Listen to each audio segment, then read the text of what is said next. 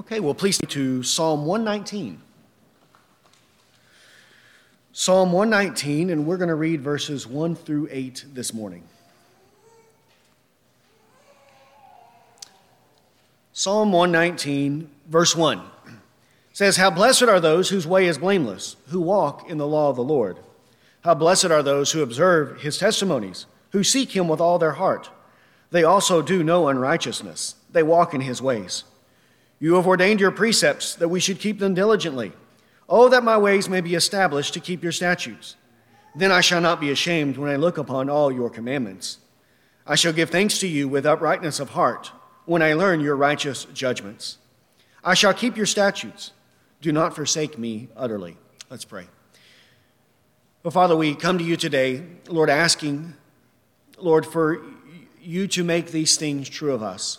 Lord, that the attitude and the perspective of the prophet, Lord, would be our attitude and our perspective toward your word. Lord, that we would love your word more than gold and silver. Lord, that it would be sweeter to us than honey from the honeycomb. Lord, that we would see the goodness of your word. Lord, its virtue, its, Lord, the righteousness that is found therein. And Lord, how good it is for us to walk in the ways of the Lord, so that we would not be disobedient and rebellious children, but rather that we would be humble and that, Lord, we would come to you desiring to be taught by you, Lord, in the fear of the Lord with true humility and sincerity of heart, and that, Lord, you would instruct us and that we would walk in our ways. So, Lord, may this be indicative of us. Lord, may it be true of us. Lord, that our way is blameless and that we walk in the law of the Lord. And, Lord, we pray that you would be our teacher and our guide. And it is in Christ's name that we pray. Amen. Well, we're going to start a series through Psalm 119. It'll be 22 weeks because there are 22 sections in this psalm. And we know that the book of Psalms is the longest book in the Bible, and the longest chapter in the Bible is Psalm 119. And it's no coincidence that this psalm, this longest chapter in the Bible, is dedicated to extolling the virtues and the greatness of the Word of God. Right? As Christians, even in the New Testament, we are explicitly told to teach and admonish one another with psalms. It says in Colossians 3:16, "Let the word of Christ richly dwell within you, with all wisdom, teaching and admonishing one another with psalms and hymns and spiritual songs, singing with thanksgiving in your hearts to God." When he says that we are to admonish one another with psalms, this certainly includes all of the psalms, including Psalm 119, right? The most lengthy of them all. The point being here is that we cannot love God. We cannot worship God without the Word of God. It is impossible for these things to happen. The idea that one would love God, or that one can serve God, or that one can worship God detached from the Word of God is completely, utterly antithetical to the teaching of the Bible. It is impossible to love God without loving His holy Word. And it is impossible to love His holy Word without reading it, without attending to the teaching and preaching of the Word of Christ. One of the primary ways that we show our love for God is by our longing and our desire for His Word. So this is why this is central to the Bible, and why, again, the longest chapter in the whole Bible is dedicated to the Word of God, to teaching us about its greatness and its value. Another point by way of introduction: when the prophet is extolling the virtues of the Word of God, he is without any doubt including the first 5 books of the Bible, right, which is commonly called the Law of Moses. Now, the historical interpretation, though there's no superscription here in terms of the author of Psalm 119, the historical interpretation is that the prophet David was the author. And we know that David lived around 1000 BC, about 1,000 years before the New Testament was written. He also lived before the major and minor prophets were written. Right? During David's life, those books of the Bible that had been written at this time were the Law of Moses, Joshua, Judges, Ruth, Job, right? In terms of the chronology of the Bible, the historicity of the Bible, the events of those books took place before the life of David, even though some of them may have still been being put together during his time. But at least everything after was after his life, not including those books. Yet here in Psalm 119, he's talking about the greatness of the Word of God. He's referring to the first 5 books of the Bible. Without any doubt, this is part of what he is talking about. And while what is said in Psalm 119 applies to everything in the Bible, from what we have today, from Genesis to Revelation, the point that I'm making is that this love and praise of the Word of God must necessarily, without any doubt, include the law of Moses. Yet it is common today for people to have disdain for the law of Moses, to find it confusing and difficult and even repulsive for many people. Right? One Christian pastor said that Christians need to unhitch the Old Testament from their faith. He said this. His name is Andy Stanley. He's the son of Charles Stanley. Andy Stanley, a pastor down in, I think, Georgia, somewhere down there in the South, said Christians need to unhitch the Old Testament from their faith. Is that the attitude of the prophet in Psalm 119? Is that what he's saying, that we need to unhitch our faith from the Old Testament, from the law of Moses? We can't have this attitude because it's antithetical to the Bible. The longing, the desire, the love for the Word of God expressed in Psalm 119 must be our attitude of every single Word of God, from Genesis to Revelation, including Leviticus, including Numbers, including Deuteronomy, including all of the Word of God. This is the attitude that we should have. Lastly, by way of introduction, the prophet is writing from the perspective of a Christian, of one who has been born again, who has a new heart, who is filled with the Holy Spirit of God. The psalm speaks repeatedly of obedience, of living a life pleasing to God. When it's talking about this, obedience, faithfulness, walking in the path of God, however it uses to describe it, because it describes the life of obedience in 100 different ways. Okay, it's describing it over and over and over again in many different ways. He is not talking about obedience as the good works he is going to present to God as the basis for his salvation. He's not talking about works-based salvation. He's not talking about legalism. He's not promoting in any way, shape, or form man-made religion. The prophet is speaking about the Christian life as one who has been born again, as one who has been redeemed, as one who has a new heart that is rightly aligned with the Word of God, a heart that has the law of God written upon it. So he's describing the Christian life, which is a life of obedience that comes as a result of our salvation, as the fruit and manifestation of the salvation we have received from God. One who wants to know what God says. He wants to know how to live a life pleasing to God. He wants to know and understand the Word of God because it is foundational for his spiritual life. And so he greatly desires it. And this should be our attitude as well.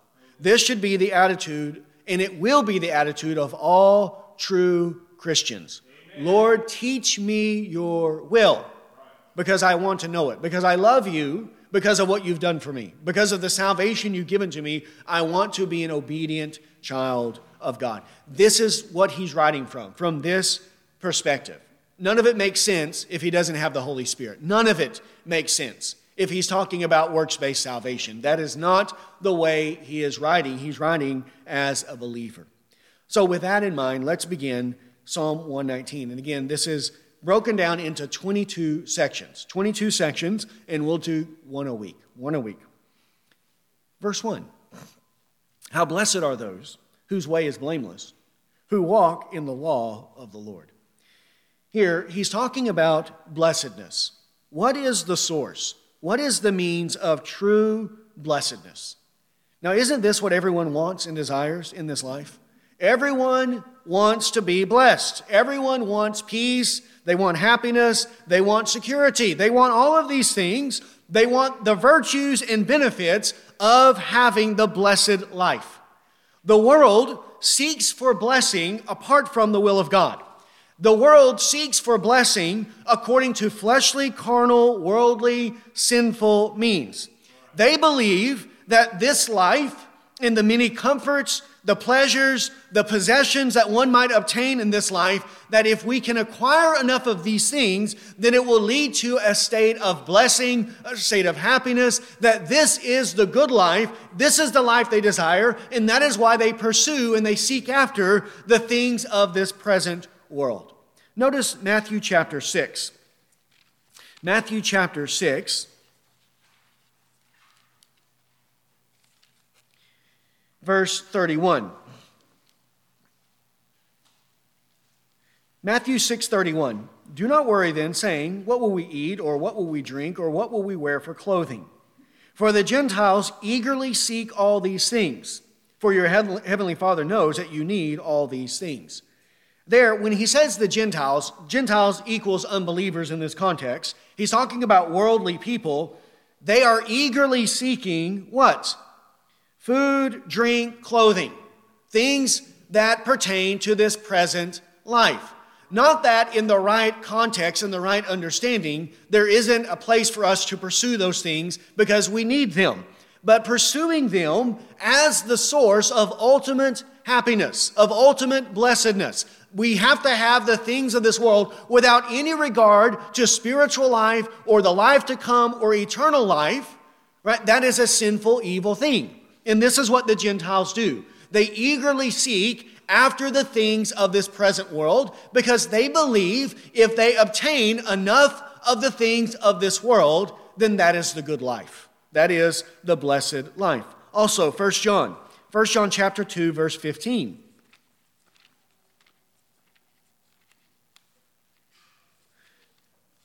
1 John chapter 2, verse 15 to 17.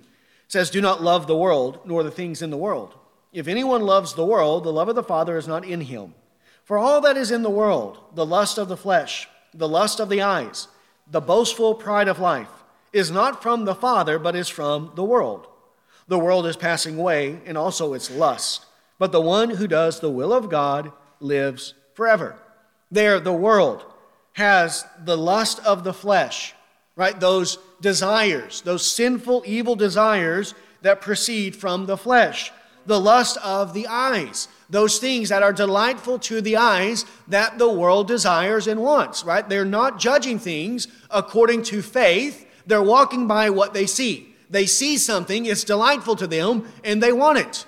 And they'll pursue sin in order to obtain it. And the boastful pride of life, boasting in this present life, in the abundance of one's possessions, in one's prestige, in one's honor, in one's position in this world. These are the things that the world pursues. The wicked pursue these things because they believe if they can obtain enough of them, then they will arrive at a state of blessedness. If we can have enough wealth, enough money, enough pleasures of sin, enough possessions, then we will have the good life, right? The world believes that one's life does consist in the abundance of his possessions. And the more possessions you have, the more blessed you are, the happier you're going to be. But this is not the Christian life. This is not the perspective of the believer, of the Christian, of one who has a new heart. What does the new heart say?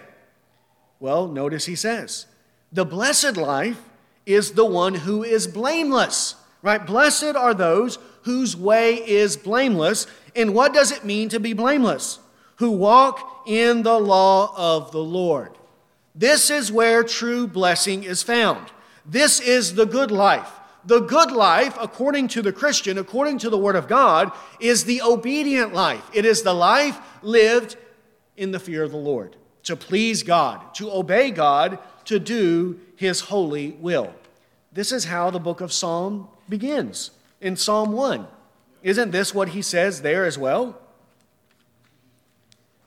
The blessed man is being described. And who is the blessed man in Psalm 1? How blessed is the man who does not walk in the counsel of the wicked, nor stand in the path of sinners, nor sit in the seat of scoffers. But his delight is in the law of the Lord, and in his law he meditates day and night. Right? The blessed man is the one who rejects sin, and instead of delighting in sin, he delights in the law of the Lord. and he meditates on it day and night so that he can obey God, so that he can live a life that is pleasing to the Lord. Those who resist the word of God, those who find the law of God to be a burden, to be something distasteful and odious, they show that their desires are not rightly aligned. They are not thinking correctly about the law of God, nor about the obedient Christian life. How could someone who is a true Christian grumble under obedience? How could he find it distasteful when a true Christian knows and understands that the obedient life is the blessed life? Right? If someone prefers eating garbage over eating a home-cooked hot meal, right? If someone prefers living in the filth of the street instead of living in a clean and comfortable home, wouldn't we say that there's something wrong with that person? He's not right in the head, right? He's not thinking correctly. He's not looking at life correctly. Well, the same is true here spiritually. If someone has disdain for obedience to God, if someone grumbles when he hears the teaching of the law of the Lord, if he has a greater desire for sin than for godliness, he's not right in the head. Actually, he's not right in the heart. That's the problem. His heart is not rightly aligned. The true believer knows that the blameless life, the life defined by walking in the law of the Lord, this is the good life. This is the life of ultimate blessing. The flesh hates the law of the Lord. The flesh does not want God telling us what to do. The flesh tries to convince us that the law of the Lord is binding on us, that it is a burden to us, that it is a detriment to our joy and to our happiness and to our goodness. But that's not coming from faith. It's coming from the flesh. This idea does not proceed from faith. How could we ever imagine that the good God of heaven would prescribe for us a law that is oppressive, evil, and harmful to us? That God would give to us a law that is detrimental to our goodness and to our blessedness. How could we believe as Christians that our loving heavenly Father would give rules to us that are going to destroy us, that are going to be for our harm? This is not from faith, but this comes from the flesh. This is as we read in Malachi 1:13. This is what the flesh says about the law of God. Malachi 1:13. My, how tiresome it is, and you disdainfully sniff at it, says the Lord of hosts. This is what unbelievers say about the law of God. And even in believers, the flesh, this is what the flesh wants to convince us of. How tiresome it is. How much of a burden it is to obey God. You sniff at it. Also, Malachi 3:14. It is vain to serve God. What profit is it that we keep his charge, that we have walked in mourning before the Lord of hosts? The flesh says it's vain to serve God. But that is from the flesh, and we must reject it. We must reject it. We must repent of it. We must put to death the flesh within us and reject any idea or notion that the law of the Lord is oppressive or harmful or detrimental to our goodness and to our happiness. Instead, we have to have the perspective of Psalm 119, verse 1. How blessed are those whose way is blameless. Right? How blessed are those who walk in the law of the Lord. And this is what our Lord and Savior Jesus Christ teaches as well, from Matthew 11, verse 28 to 30. Matthew chapter 11, verses 28 to 30.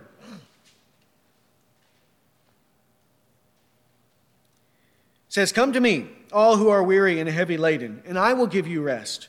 Take my yoke upon you and learn from me, for I am gentle and humble in heart, and you will find rest for your souls. For my yoke is easy and my burden is light." Right? This is what the psalmist is saying here as well. This is the easy yoke of God. This is the easy, light burden of Christ. when the heart is changed. And when we see correctly that this isn't a heavy burden, this is a good burden. This is a light burden. This is an easy yoke for us to bear, the yoke of obedience to God, because it leads to our good and to our blessing. Right? The flesh thinks obedience is a burden. But the new heart that is taught by the Holy Spirit of God, it knows that the pathway of God's commandments is not a burdensome path. It is a delightful path. It is not a pathway of slavery. It is the pathway of liberty and freedom. The blameless life, the life defined by walking in the path of the law of the Lord, the obedient Christian life. This is what it means to have freedom in Christ. This is true Christian liberty. Christian liberty is not liberty to sin. This is how it is commonly interpreted today. Christian liberty is not the liberty to live however you want to live however you please. Christian liberty is not a life free from rules, from commandments, from laws, where it's just a free-for-all and you can do whatever you want. It does not mean that there are not specific instructions from God. But there are many people who think in this way, who teach Christian freedom in this way. Freedom in Christ means just do whatever you want. There's no rules, no commandments, no specifics, no laws. All you have to do is love God. Just love God and love your neighbor and then do whatever you want. But that's not what the Bible teaches. Christian liberty is liberty from sin and liberty to righteousness. From sin to righteousness, this is what it means to be free in Christ. It means to be free to live a godly life, to be set free from sin so that we want to and we desire living a life of obedience to God, which is walking in the specific laws of the Lord. John 8:34-36. This is what Jesus teaches here. Jesus teaches us what true freedom is, not the false freedom being promoted in many circles today. John 8:34. Jesus answered them, "Truly, truly, I say to you, everyone who commits sin is a slave of sin. The slave does not remain in the house forever. The Son does remain forever. So if the Son makes you free, you will be free indeed." Here in this passage, what is slavery? Slavery is defined as slavery to sin. Slavery is practicing sin. And according to 1 John chapter 3, verse 4, sin is what? Sin is lawlessness. Sin is lawlessness. So slavery is lawlessness. If slavery is lawlessness, then what is the opposite of slavery? What is freedom? Not lawlessness, but what? Law-keeping, obedience to God, faithfulness to God. This is what true freedom is. True freedom is being obedient to God, not as the basis of our salvation. Of course not. No one believes that. But as a result of our salvation, as a result of being set free from sin, the Son sets us free, and then we are free indeed. Then we are free to live a godly life, to live a righteous life, to live an obedient life to God, not as the basis of our salvation, but as the fruit or the result of the salvation that we have in Jesus Christ. Isn't it true that God and God alone is truly free? God is free. God is enslaved to no one. And isn't it also true that God lives in a state of ultimate supreme blessedness? He is the blessed only God. So when we align our will with the will of God, then what do we obtain? Freedom and blessedness. We obtain those things as well. This is what the new heart understands. The life of sin is the life of slavery and is the life of misery. The life of obedience is the life of freedom and the life of blessing. And so it pursues those things. It pursues those. Verse 2. How blessed are those who observe his testimonies, who seek him with all their heart. Here he further defines the blessed life. The blessed life is here seen as those who observe his testimonies. His testimonies. The observing here is not as a mere bystander, but it is the observing with the intent of obeying, right? Observing them equals obeying the testimonies of God. He observes the testimonies of God so that he can know the will of God, so that he can keep the will of God, right? The goal, the end goal of everything is to obey the will of God. And here, the word of the Lord is referred to as his testimonies, the testimonies of God. God is testifying to man concerning truth and righteousness. Isn't this what happens in the court of law? The person gets up, the witness gets up, and he gives a testimony concerning what is true, what is right, what it is that he saw. Well, this is what God is doing in his word. God is testifying. God is telling us, declaring to us what is true, what is righteous, what is good, what is evil, right? God is the one telling us these things. So they're not opinions. These aren't opinions or suggestions, but God is himself testifying to mankind about the good and right way. Do we want to know the mind of the Lord? Do we want to know the thoughts of God? Do we want to know his declarations and his testimonies? This should be our desire. What does God say about idolatry? What does God say about blasphemy? What does God say about the Lord's Day? What does he say about marriage, about adultery, right? About money, about raising children? What does God say about homosexuality? What does he say about divorce? What does he say about church attendance? What does he say about forgiveness and about sin? Isn't this what the Bible is doing? Addressing issue after issue after issue after issue. Thousands of issues found in the Bible, and whatever the Bible addresses, it is giving to us God's testimony concerning this or that issue. And as Christians, this should be our greatest desire, to know, what does God say about this? We have a million voices in our ear all day, every day, telling us what we need to believe, right? What we need to do, how we need to live. But none of those things matter. No voice matters except one voice. And who is the one voice? The good shepherd, the one shepherd, the word of the Lord, the testimonies of God. This is what we should desire to want to know so that we can have confidence concerning the will of God. What does God say about these things? What is his testimony concerning this issue and that issue? And when God's testimony comes into conflict with man's testimony, even if the man is a so-called expert, a self-proclaimed expert in this or that field, then what should be our attitude? Romans chapter 3, verse 4, let God be true and let every man be a liar. Let God be true and let every man be a liar. Even if the whole world rises up and contradicts the word of God, we've got to go with God. We have to go with his word because these are the testimonies of the Lord. Proverbs 3, 5, and 6. Trust in the Lord with all of your heart and lean not on your own understanding. In all of your ways acknowledge him, and he will make straight your paths. Trust in the Lord. Do not lean on your understanding. Don't lean on any man's understanding. Jeremiah 17, cursed is the man who trusts in man. Why would we trust in man, knowing that there is a curse on those who trust in man? But there is a blessing on those who trust in the Lord, who rely on his testimonies. Also notice in verse 2, the blessed are those who seek him with all their heart.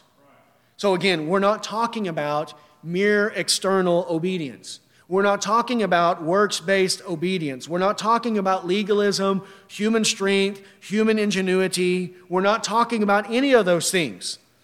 He's talking about the obedient heart. An obedience that comes from the heart, from the changed heart, from the new heart. The heart of stone has been replaced with the heart of flesh. The Spirit of God has been given to him, and he has written the law of God on the heart. It is first inward in the heart, and then manifests itself outwardly in the way that a man orders his life. His obedience is with a full and a sincere heart, with all the heart, not a double-minded man who's unstable in all of his ways, who is hot one day and cold the next day. And here, we're in the Old Testament, right? The Old Testament, 1000 BC, and yet he's saying, The blessed is the one who seeks God with all his heart. So this was true of Old Testament saints. This is true of the prophet. And he's not speaking of 1,000 years in the future. He's not merely speaking of 1,000 years in the future, though it is true of those who seek God today. He's talking about his own day, in his own life. To his contemporaries, he's teaching this. He's not dangling a carrot in front of the people that no one can realize for 1,000 years because the day of Pentecost hasn't happened. He is putting this forward to his own people, to his own contemporaries, that this is the life of blessing. And the obvious conclusion is it is something that they can obtain, something that they can walk in. He sought God with all of his heart. And they are expected to seek God with all of the heart, which means that they must have a new heart and they must have the Holy Spirit of God. Impossible for anyone from Adam to the end of the world to seek God with a full and true heart apart from the miracle of regeneration. Again, Psalm 119 makes absolutely no sense if the saints of the Old Testament did not possess the Holy Spirit, and if they were not regenerated and they did not have a new heart. How can this be said of someone with a dead heart? It's impossible. This can only happen by salvation by the Spirit of God. Verse 3 says, they also do no unrighteousness. They walk in his ways. Now here the prophet, he cannot mean this in the sense of sinless perfectionism. Right? No Christian in this present life can ever obtain sinless perfectionism as is taught by some false interpreters of the Bible. There are false interpreters of the Bible. There are even some whole denominations that teach this. This was true of the Wesleys in the Wesleyan or the Methodist tradition, that the Wesleys taught sinless perfectionism, that they had themselves arrived at sinless perfectionism. Anyone who teaches that, we know, is contradicting God. We know that he's a liar and the truth is not in him. Because the Bible clearly teaches us that no Christian in this life will ever obtain sinless perfectionism. 1 John chapter 1, verse 8. 1 John chapter 1, verse 8. If we say that we have no sin, we are deceiving ourselves and the truth is not in us. So anyone who says that they do not sin, we know that they are deceived and that truth is not in them. And actually later in 1 John chapter 1, if we say we have no sin, who are we calling a liar? We call God a liar. You can't call God a liar. That's not a good thing, right? We cannot do that. So here, 1 John 1:8 says, if we say we have no sin, we're deceiving ourselves. And there he's talking to Christians. He's talking to believers. Scripture cannot contradict Scripture. Here he says they do no unrighteousness. So if we take this passage with 1 John chapter 1, verse 8, we know that he cannot mean that the saints do no unrighteousness perfectly, or that they never sin from the moment of their conversion or from some later point, some second blessing that they received later in life. From that point forward, they never ever sin again. So in what way then does he mean it? What is he talking about? Well, back to 1 John. 1 John chapter 3, he means it in this sense.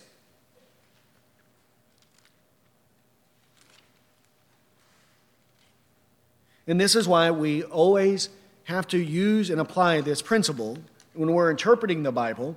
Scripture cannot contradict Scripture, right? It is impossible for this to be the case. 1 John chapter 3, verse 4. Everyone who practices sin also practices lawlessness, and sin is lawlessness. You know that he appeared in order to take away sins, and in him there is no sin. No one who abides in him sins. No one who sins has seen him or knows him. Little children, make sure no one deceives you. The one who practices righteousness is righteous, just as he is righteous. The one who practices sin is of the devil, for the devil has sinned from the beginning. The Son of God appeared for this purpose, to destroy the works of the devil. No one who is born of God practices sin, because his seed abides in him, and he cannot sin, because he is born of God. By this, the children of God and the children of the devil are obvious. Anyone who does not practice righteousness is not of God, nor the one who does not love his brother. So when he says they practice no unrighteousness, he means it in this sense. Practicing sin versus practicing righteousness, right? The one who has the new heart does not practice sin. He does not practice unrighteousness, but instead his life is defined by consistent, faithful walking in the pathway of God's commandments. Now, this is not true of the natural man. The natural, carnal, worldly man, he loves sin. He practices sin. He drinks sin like water. He loves it. He makes excuses for his sin. He's not seeking to overcome his sin, but he's pursuing it. He never fights against it, but he indulges in the lust of his flesh. But now that we have a new heart, we no longer practice sin. We don't want to sin, even though we still will sin. Isn't that true of the believer? Isn't that what's described in Romans chapter 7, 25 to 29? Or there at the end of Romans 7? He's doing the very thing that he hates. He doesn't want to sin, but this is what he does because of the flesh that remains. And when we sin, we don't like it. We want to fight against it. We want to pursue righteousness. We don't make excuses for our sin, but instead we want it to be completely, utterly eradicated from us. Amen. This is the difference between the child of the devil and the child of God, between the wicked man and the righteous man, between the natural carnal man and the spiritual man who's been filled with the Spirit of God. When we are born of God, when God's seed abides in us, then what will be true of our life is that we will want to practice righteousness. And our life will be characterized by obedience, godliness, and not by sin. Such was the case with Noah, who was an upright, a blameless man. Such was the case of Job in Job chapter 1, verse 1, who is described as a blameless, an upright man who feared the Lord. This is how Abraham is described in Genesis chapter 26, verse 7, that he walked in the ways of God. And this is what will be true of all Christians. All true believers, they will practice righteousness instead of practicing sin. Verse 4, Psalm 119, verse 4. You have ordained your precepts, that we should keep them diligently. God has ordained his precepts for the purpose that we, the elect, the children of God, the righteous, should keep them diligently. Right? When God revealed his word to us, it was not for his nor for our amusement. It's not to pacify the curiosity of man. It is not so that we would have a platform to promote our own self. The express reason here as to why God ordained his precepts is so that we would diligently keep them. Diligently, eagerly, wholeheartedly keep them. God's precepts are his rules, and we are obligated to follow and to keep them. They reveal to us the very wisdom of God. They show us how we are to live a life before God. So we should keep them with zeal, with eagerness, with diligence. We are not called to sit as judges and arbiters over the Word of God. This is how many people approach the Bible. They come as a critic. They come as a skeptic. They come as a judge, one who's going to sit over the Bible and determine from his own mind which parts of the Bible should be followed, which parts should be believed, and which parts that we can get rid of, that we can dispense with. There are many people who approach the Bible with this attitude, both outside the church and inside the church, that some or all of it can be rejected or can be ignored. But we can't have this attitude. No way, we cannot. It's contrary to the very purpose of God giving us his word. He ordained it for a reason, and the reason is that we would keep it diligently. This is how we must approach the word of God, with fear and trembling, not as a skeptic, but as a diligent, eager person who wants to know the will of God so that he can obey the will of God. This is how we should come. Lord, I want to know your will. Lord, I want to know what you say about this topic. I want to know and understand what this passage teaches so that I can obey the will of God. This is the proper attitude that we should have to the Word of God. And whatever it teaches us, we must believe it. If it's a doctrine, we must believe it. If it's teaching us righteousness, we must obey it. Lord, teach me your will so that I can obey all of your righteous precepts. An insatiable desire for the Word of God. This is what we should have all of our life. This is what we need, nothing else. This is what we need for the Christian life. Verse 5 and 6. Oh, that my ways may be established to keep your statutes.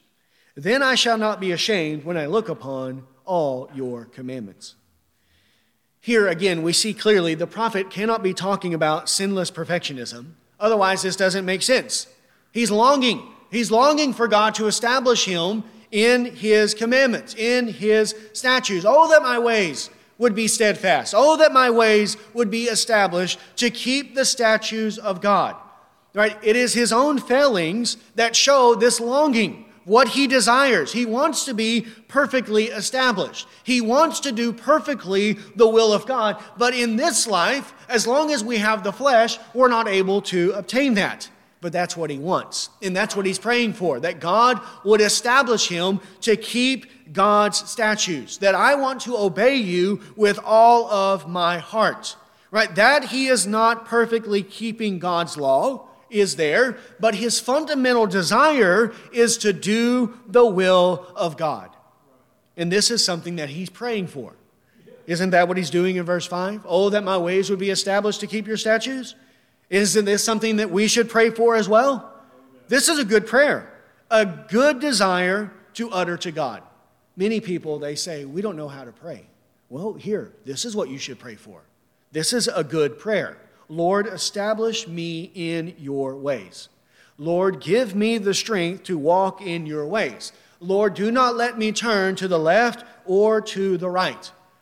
Don't we know that that is the will of God for us? Isn't this the will of God? For us to live a godly and a righteous life. And in 1 John chapter 5, verse 24, it says that if we ask anything according to his will, he hears us. He hears us and he will answer us. Well, here we know this is the will of God, for us to not wander, for us to be established in God's statutes. So we should pray that God would establish us. And if we pray with faith, not as a double-minded man, not a man who's doubting, but with faith, God will answer us. And he will help us in our time of need. And this will be a great benefit to our spiritual life. Because when we are established to keep God's statutes, when we walk in the pathway of his commandments, living a blameless life before the Lord, then in verse 6 he says, then I will not be ashamed when I look upon all your commandments.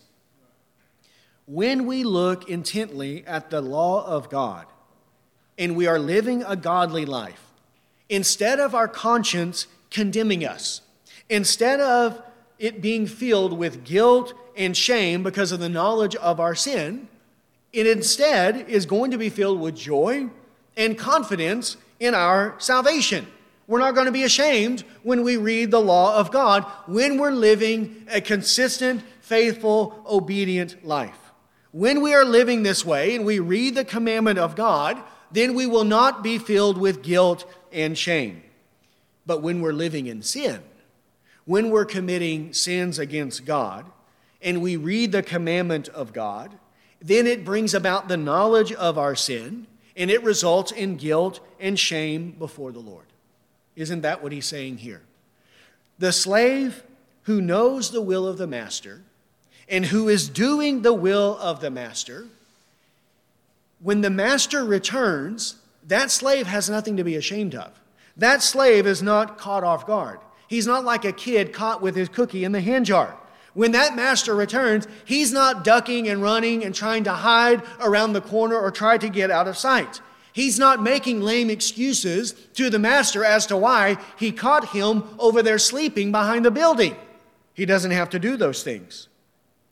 But the slave who is lazy and worthless, when the master returns. He's the one that makes excuses. He's the one that runs and hides. He's the one who has no confidence and who shrinks back in shame because he knows the master is going to be upset and angry with him because he caught him sleeping on the job. He caught him being lazy and worthless and not doing the will of the master.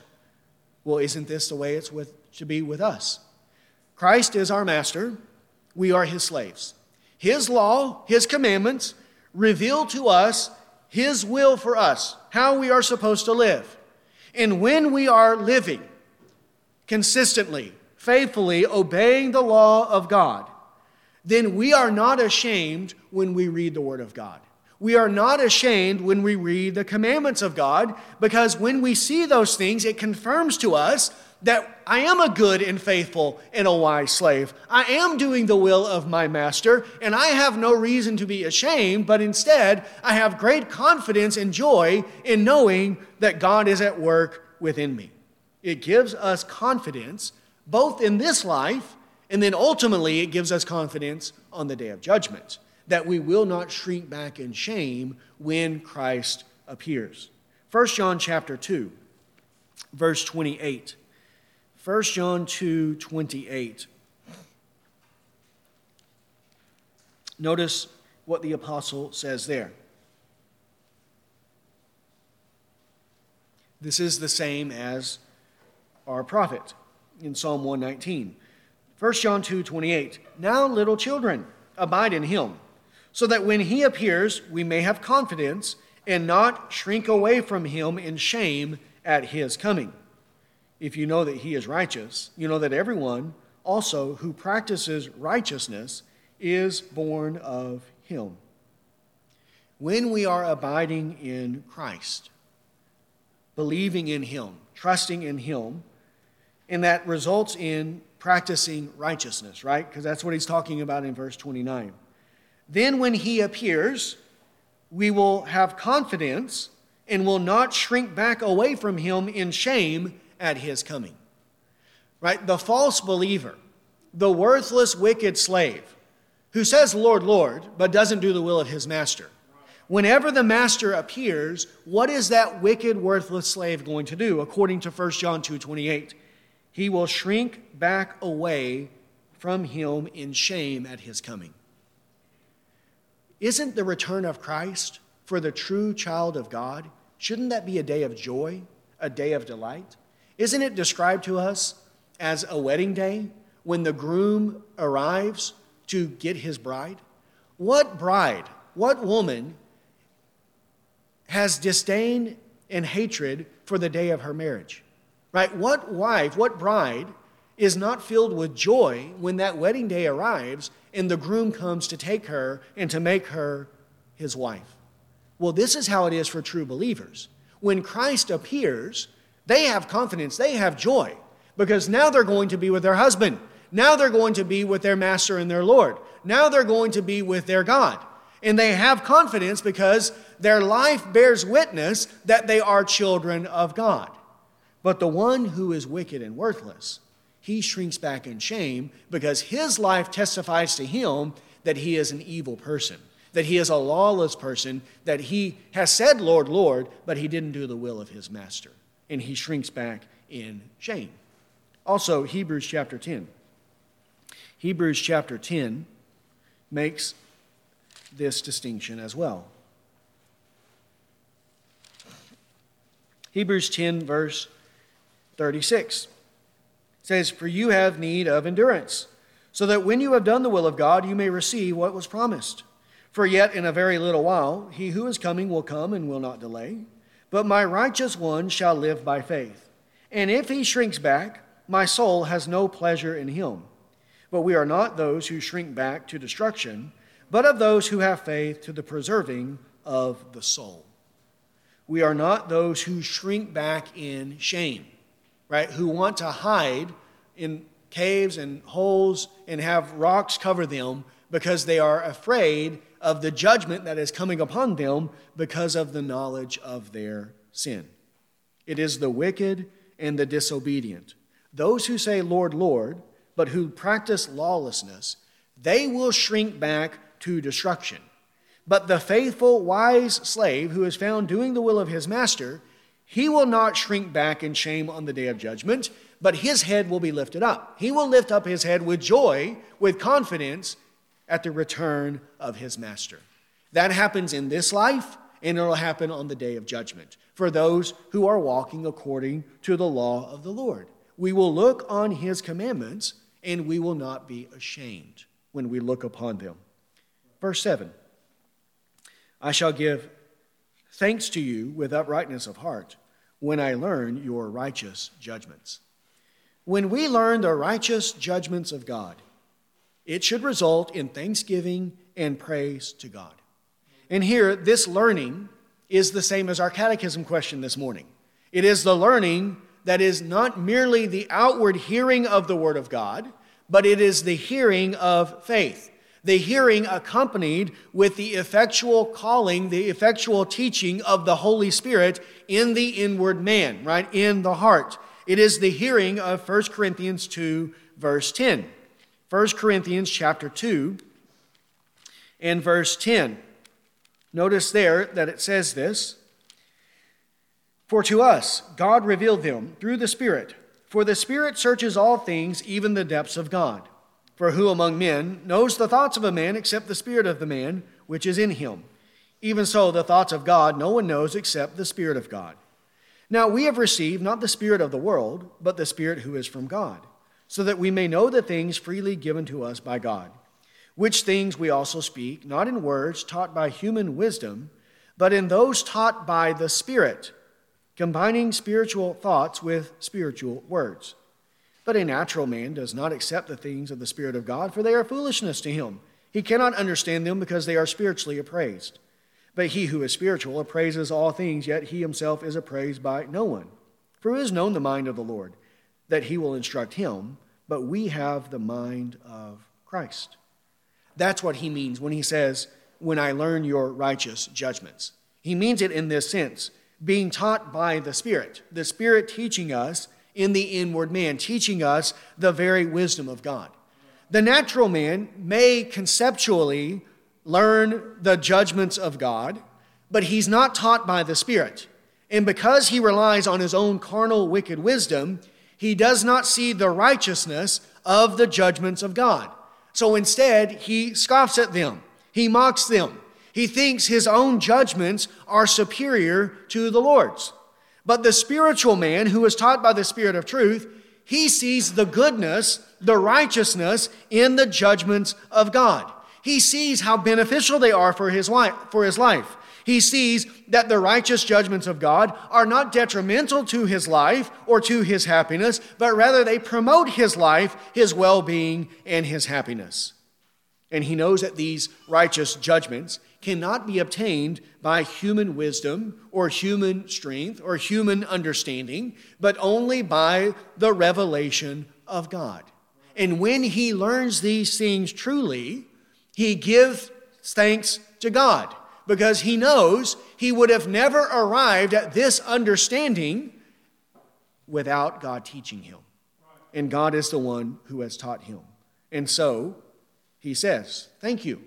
He thanks God. Thank you, Lord, for your goodness, for your grace, for your kindness, in revealing to me your righteous judgments so that I can know the difference between truth and error, so that I can know the difference between good and evil, so that I can know the difference between righteousness and wickedness. This is the attitude that we must have. Many people want to poke holes in the judgments of God. They question the judgments of God. They undermine the judgments of God. They find many ways to justify their rejecting of the judgments of God. Many critics, many naysayers who will question the wisdom and justice of God, who will say, whether overtly or whether in their own heart, is that really just? Is that really righteous? Should we really live this way? Is this really the good and proper thing that we should do? But the new heart doesn't do that. The man with the new heart, he isn't a critic. He's not a naysayer. He's not poking holes in the judgments of God. He's thanking God. He's praising God for his righteous judgments because he sees the wisdom in those things. He sees the goodness and the righteousness in the ways of God, and he sees how superior the wisdom of God is to his own carnal wisdom and to the wisdom of this world. And he knows he would have never come to this apart from the will of God, apart from God revealing it to him. So he thanks God for his righteous judgments. Then lastly, verse 8, I shall keep your statutes. Do not forsake me utterly.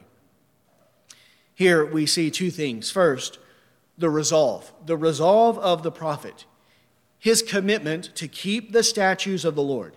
He is determined to keep God's law. And this is how we must be from our conversion to our death. This is the Christian life.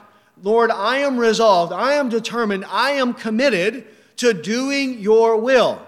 And if I fall and if I fail, then Lord, bring me to repentance, and I'm going to get up and I'm going to press on. This is the way of the Christian life. A resolve, a commitment, a vow, a determination, however you want to describe it, to do the will of God. I'm not going to live in sin anymore, but God, I am determined to do your will.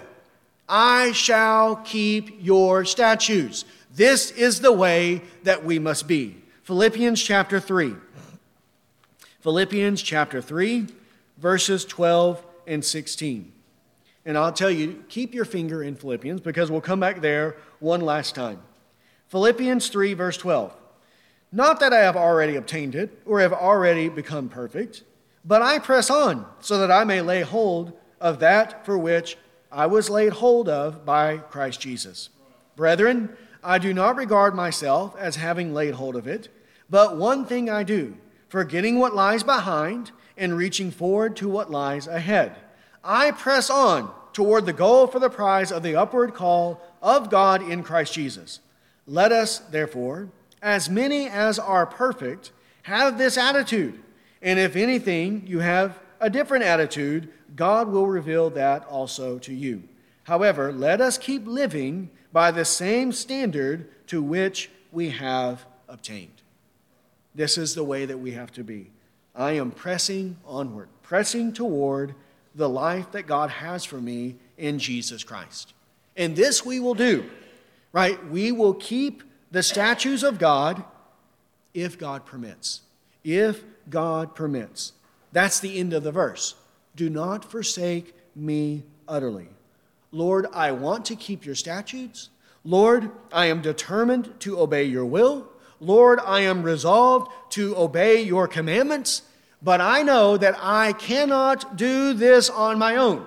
I cannot, through my own strength, obtain what I desire. But I know that you have the strength, you have the power, you have the grace and mercy that I need. So please, Lord, give me what I need. Help me. Give me the strength. Give me daily the grace of God that I need so that I can live the Christian life. Do not forsake me utterly, but instead come and help me in my time of need. And here, there's no contradiction between these two desires. The determination to obey God that must come from us and the complete dependence upon God to supply strength and grace to us. These two always go hand in hand. This is our sanctification. It is our responsibility to pursue and seek the Christian life with all of our might. And yet we also need God to help us, to give us the grace. It is our duty, it is our obligation, but not through our power and not through our strength, but only through the help of the Lord. Philippians chapter 2, verse 12. Philippians 2, verse 12. So says, so then, my beloved, just as you have always obeyed, not as in my presence only, but now much more in my absence, work out your salvation with fear and trembling. For it is God who is at work in you, both to will and to work for his good pleasure. Work out your salvation, he says, with fear and trembling. That is their obligation. That is their duty. But who is the one working within us? It is God who is at work in you, both to will and to work for his good pleasure.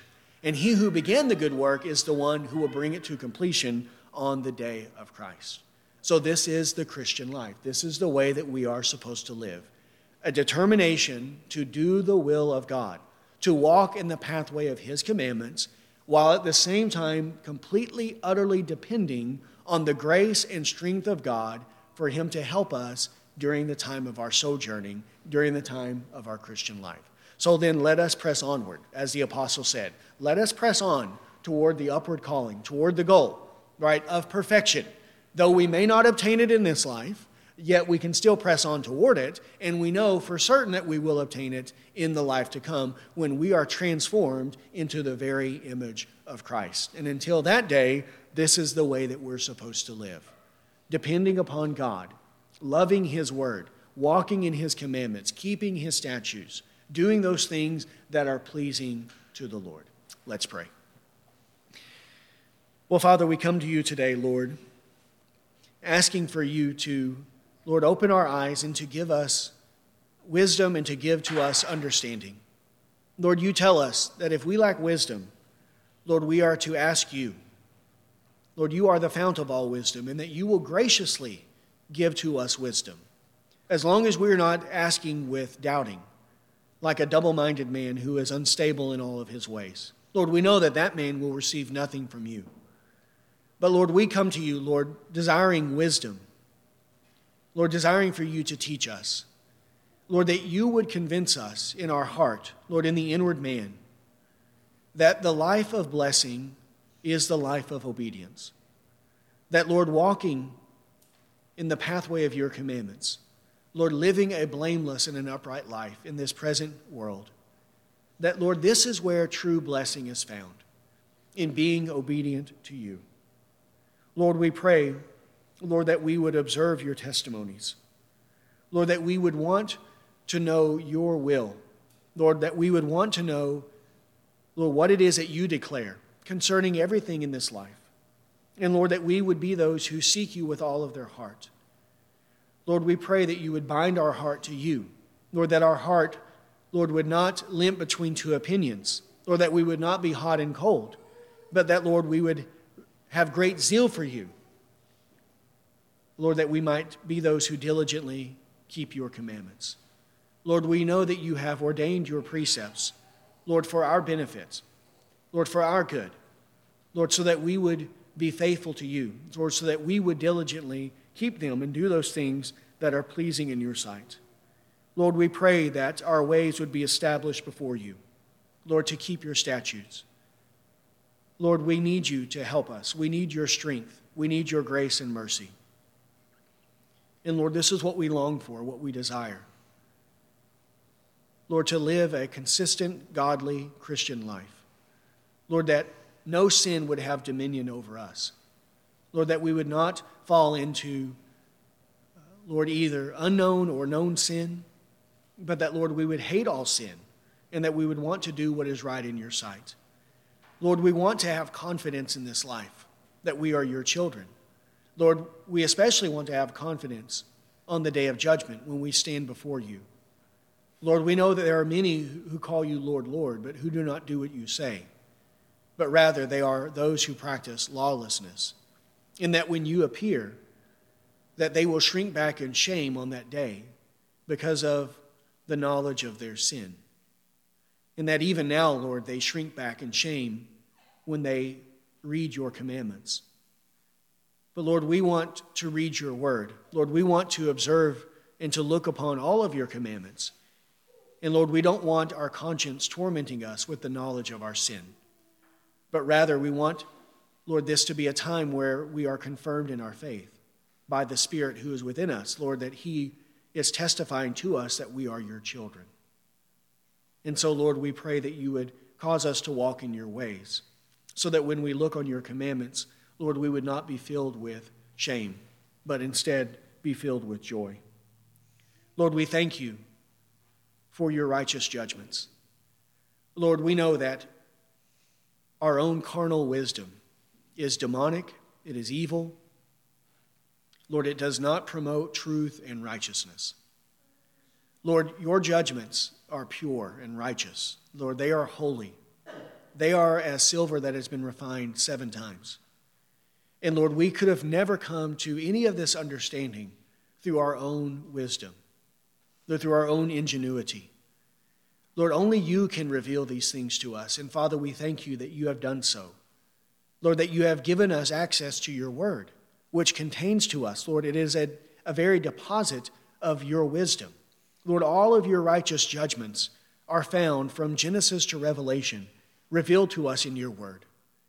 But Lord, as well, we thank you that we have been taught, Lord, within the heart as well, that your Spirit has come and, Lord, has taken these spiritual truths and taught them to us by making us into spiritual people. And Lord, we pray that he would continue to do so throughout the remainder of our life. So, Father, we thank and we praise you for this, Lord, that you have taught us from your word. And Lord, we pray as well that we would be those who keep your statutes. Lord, this is what we want to do. Lord, this is what we are determined to do. Lord, to be obedient and faithful to you. And yet, Lord, we pray that you would not forsake us. Lord, that you would come and give us daily the grace and the strength that we need to live a life that is pleasing to you. And Lord, whenever we fail, Lord, we pray that you would renew us through repentance and that we would press on toward the kingdom of God. So, Lord, we thank you for your word. And Lord, we pray as we go through this study of Psalm 119, Lord, you would confirm to us more and more, Lord, that man does not live by bread alone, but by every word that proceeds from the mouth of God. That, Lord, your word would be a greater delight to us than anything in this world, and that it would be our daily bread. And so, Lord, we pray that you would do this, and it is in Christ's name that we pray. Amen.